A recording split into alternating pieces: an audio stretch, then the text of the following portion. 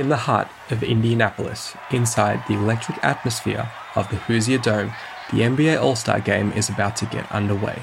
The picturesque backdrop sets the stage for a moment that will reverberate throughout basketball history. The young stars are on show, headlined by Isiah Thomas and Michael Jordan.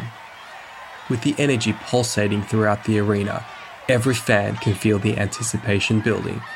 As the game tips off, the air crackles with excitement, knowing that these two young stars are destined to make their mark.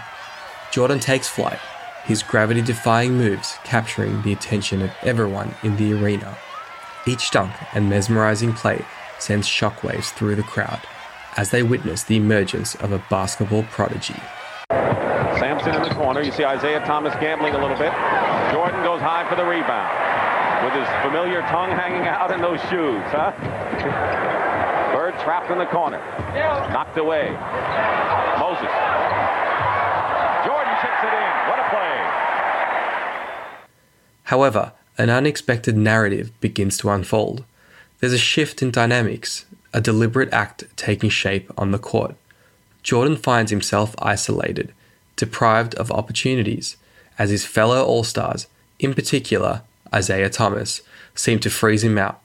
Jordan was the only starter on the East to take less than 10 shots. Even two bench players took at least 10. In a 1988 interview with reporter Roy Firestone, Jordan was asked about the freeze-out game. I was very confused. I didn't understand what exactly was going on. I didn't understand the reasoning. This moment, etched in basketball history as the freeze-out, ignited a fire within Michael Jordan. It became a defining chapter in the fierce rivalry between him and Isiah Thomas, laying the groundwork for years of epic battles. But how did these two players reach this pivotal moment? What were the events that shaped their early careers and set them on a collision course at the 1985 All-Star Game? Welcome, basketball fans, to Battle of the Ballers. This is the podcast where we dive deep into the legendary rivalries that transformed the NBA. In this series, we unravel the intense rivalry between two of the greatest titans of the game, Michael Jordan and Isiah Thomas. Following their respective draft days in 1981 and 1984, both Michael Jordan and Isiah Thomas wasted no time in making their mark on the NBA. Their talents were undeniable, and they quickly proved their worth on the court. Thomas, the second overall pick in the 1981 NBA draft by the Detroit Pistons, wasted no time in making his impact felt. Known for his lightning-quick speed, exceptional ball handling skills, and court vision, Thomas became the driving force behind the Pistons' resurgence. With his flashy style of play and undeniable charisma, Thomas quickly made an impact in the league. He showcased his skills as a point guard, dazzling fans and leaving opponents in awe. But the road to success wasn't always smooth for the young star. Isiah Thomas faced numerous challenges early in his career. He had to navigate the competitive landscape of the NBA while carrying the weight of expectations on his shoulders. But Thomas was determined to prove himself and make a name for himself in the league.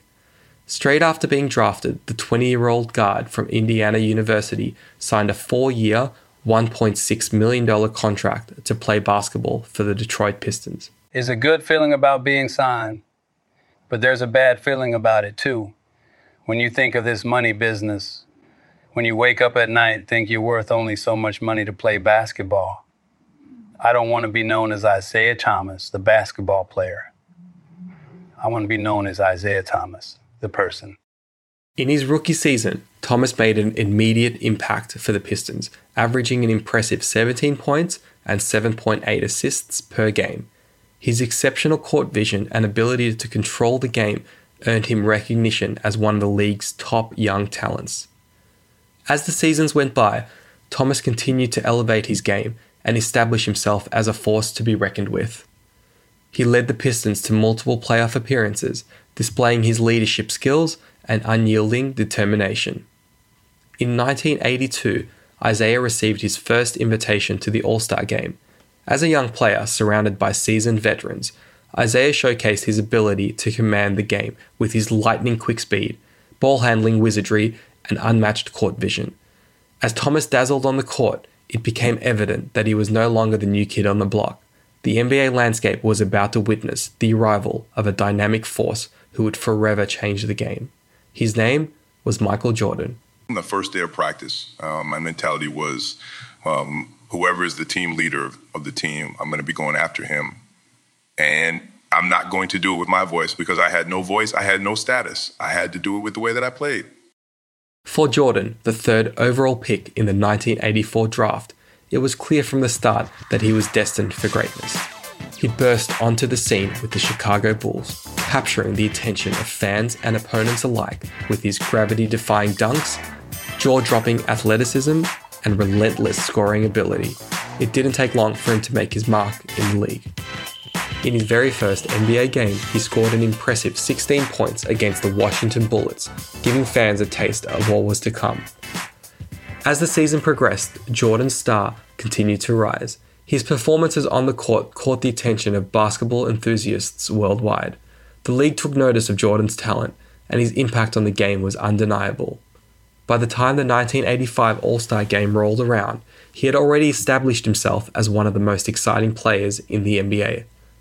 The All-Star Game was a chance for him to showcase his skills and prove that he belonged among the best. The stage was set for the 1985 NBA All-Star Game, a gathering of the league's finest talent. Jordan reminisced about his first All-Star Game experience. Very quiet when I went there. I didn't want to go there like was a big shot rookie and you must respect me. The game unfolded with high anticipation, showcasing the incredible skills and competitiveness of the players. Yet, as the minutes ticked away, a peculiar dynamic began to emerge. Jordan found himself isolated, excluded from the flow of the game, and denied the chances to showcase his extraordinary abilities. Whispers circulated, and accusations flew. Was this a deliberate act to freeze out the young prodigy? Did his peers intentionally deny him the ball, fueled by a mix of envy and desire to put him in his place? The narrative gained traction, and the legend of the freeze-out was born. The incident became a focal point of controversy and debate, with pundits dissecting the motives and actions of those involved. Did Isiah Thomas, Magic Johnson, and George Gervin orchestrate a conspiracy against Jordan, seeking to humiliate and undermine him? The plan seemed simple. George Gervin and Magic Johnson would hound Jordan defensively throughout the game, not giving him an inch to breathe. It was an unusual tactic, as most players tend to ease up during the All-Star Game, especially in the early quarters. But for Isiah Thomas, his role was even more specific. He was tasked with ensuring that Jordan wouldn't even touch the ball.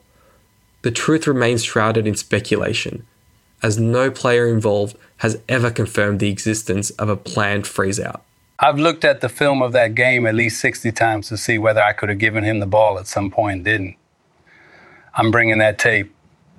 And the first person who asks me, I'm going to say, here it is. Go ahead and do some homework.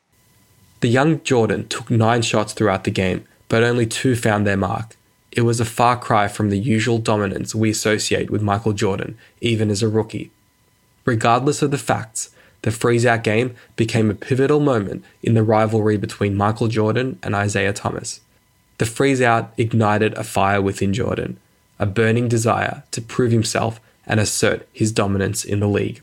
Little did they know that they had just awakened a sleeping giant. I didn't really know. I was too immature at the time to even realize it was happening. And then I just kept trying to become the best basketball player I could be, and then all the other stuff just kind of took a life of its own. Jordan, fueled by the perceived slight and armed with a determination to prove his worth, unleashed a performance for the ages against the Detroit Pistons. It was a mesmerizing display of skill, resilience, and sheer dominance. It seemed like Jordan could do whatever he wanted, whenever he wanted. But as the game neared its end, with just 5 seconds remaining and the scores tied, it was Isiah Thomas who held the ball, with a chance to seal the victory for the Pistons. But fate had other plans. In a split second, the ball was knocked out of Thomas's hands. And who was there to seize the opportunity? None other than Michael Jordan himself. Right-hander block. Here come the Pistons. 3-on-2. Isiah to John Long. Protects the ball with the body. By shooting against Michael Jordan, who already has 41. Baseline leaner won't fall. Tapped up though, and here.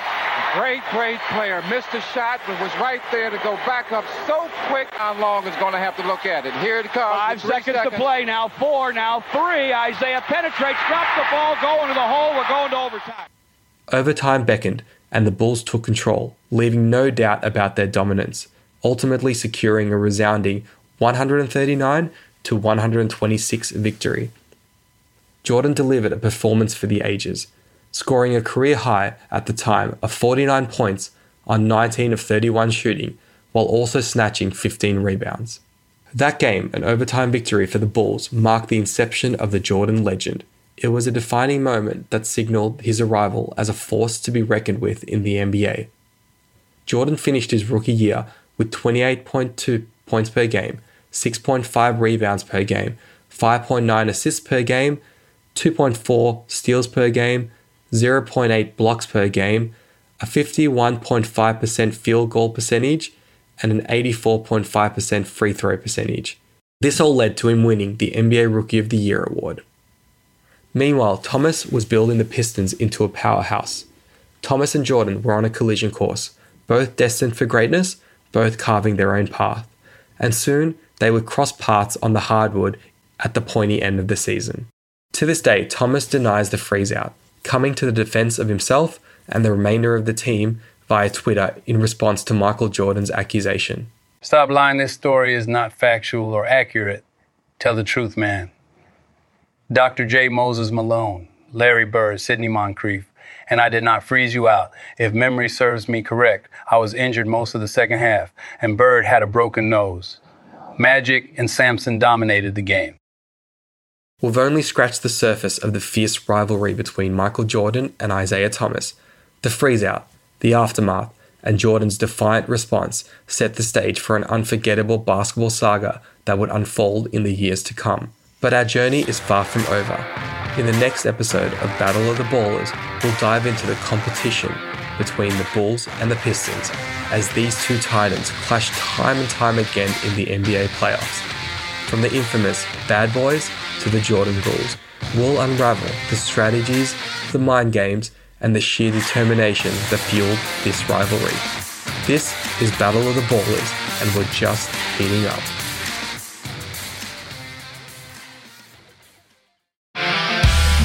Before you go, if you like heavy metal and stories, then you'll love Battle of the Bands, the narrative form metal podcast that unpacks the biggest rivalries in rock and metal history.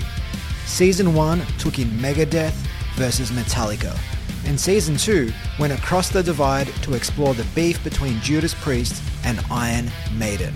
It's like Business Wars, but metal. Find Battle of the Bands wherever you listen to your podcasts, or visit battleofthebandspod.com.